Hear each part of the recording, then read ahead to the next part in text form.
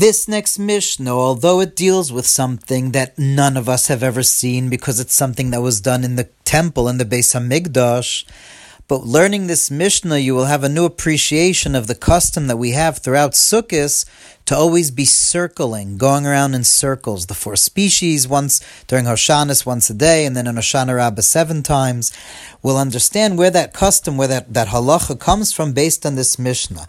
We mentioned at the beginning of this chapter that there's the mitzvah of Arava, the mitzvah of Arava of the willow, which of course we on Hoshana Rabbah, we know to hit the shanas on the floor. We take the shanas, the minig of the prophets, to take the shanas hidden on the floor. But that's just a custom, and it's to remember what essentially was what was happening in the temple.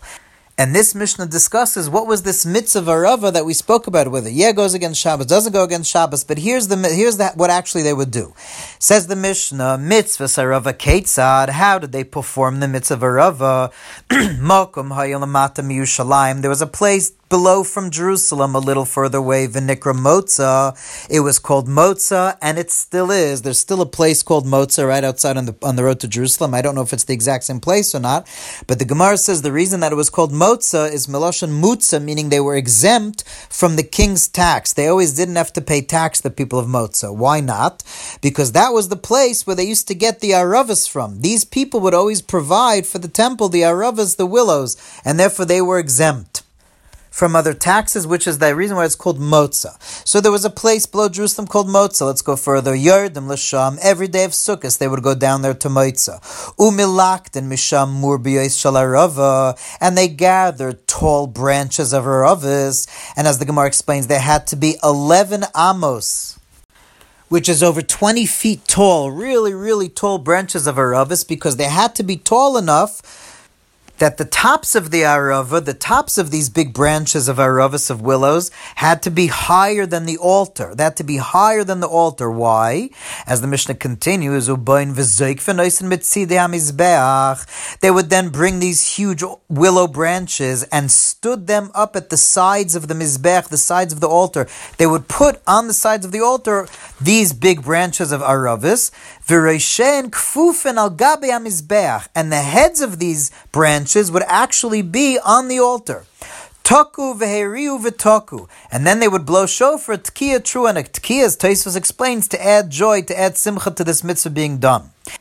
Continues the Mishnah, B'kol yoim makifan mizbech pamachas. Every day of Sukkot, they would circle the altar 1 time.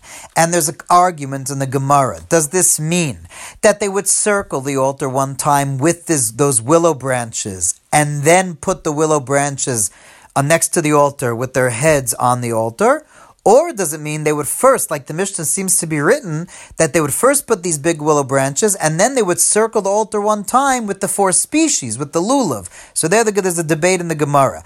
And they would circle every day, and they would say like we do, Ana Hashem Hoshiana, Ana Hashem Atzlichana, please God help us, please God bring us salvation and let us prosper. Rabbi Yehuda says that they would say, Ani v'hoi Hoshiana, which we also say during our kafis. We say Ana Hashem Hoshiana, Ana Hashem Atzichana be'ol kafis, Simchas Torah, etc. Always also, but Ana v'hoi Hoshiana we say Ana Shanis, which means Ana v'hoi is a very strange phraseology. What is Ani v'hoi? So one opinion says it means me and you, God save us. Another opinion is that Ani v'hoi is the same gematria as Ana Hashem. And as the Bartanura brings, they're also Ani v'haya, two of the parts of the 72-letter name of God. God is a 72-letter name, and Ani v'haya, two of the each of that 72-letter name is split into 3, so those are 2 of them. And on that day, the Mishnah continues, on Hoshana Rabbah, the 7th day of Sukkot, Makifanas Mizbech, Sheva Pa'amim, they would then circle the altar 7 times on Hoshana Rabbah, again like we do today with the 4 species. Again, so we circle today with the 4 species to remember this whole ceremony that was done in the Beis HaMikdash in the temple. And then the Mishnah finishes, beautiful idea, B'shas P'tirosin, when they departed after this whole ceremony ceremony by the altar, Mahain Oimrim, what would they say? Yoifil Lecha Mizbeach, Yoifil Lecha Mizbeach. Oh altar, how beautiful it is for you, how beautiful it is for you, our altar. Rabbi Eliezer Oimer, Rabbi Eliezer says, you know what they would say? Leka Ulecha Mizbeach, Leka Ulecha Mizbeach.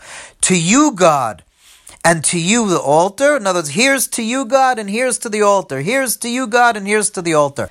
And the Gemara asks right away that one is not allowed to, with God's name, include anything else. How do we talk to God on the altar at the same time? So the Gemara says it wasn't exactly like that. They would say, you, God, do we praise and bless, and you, altar, do we praise, but not that they would say God on the altar in the same breath.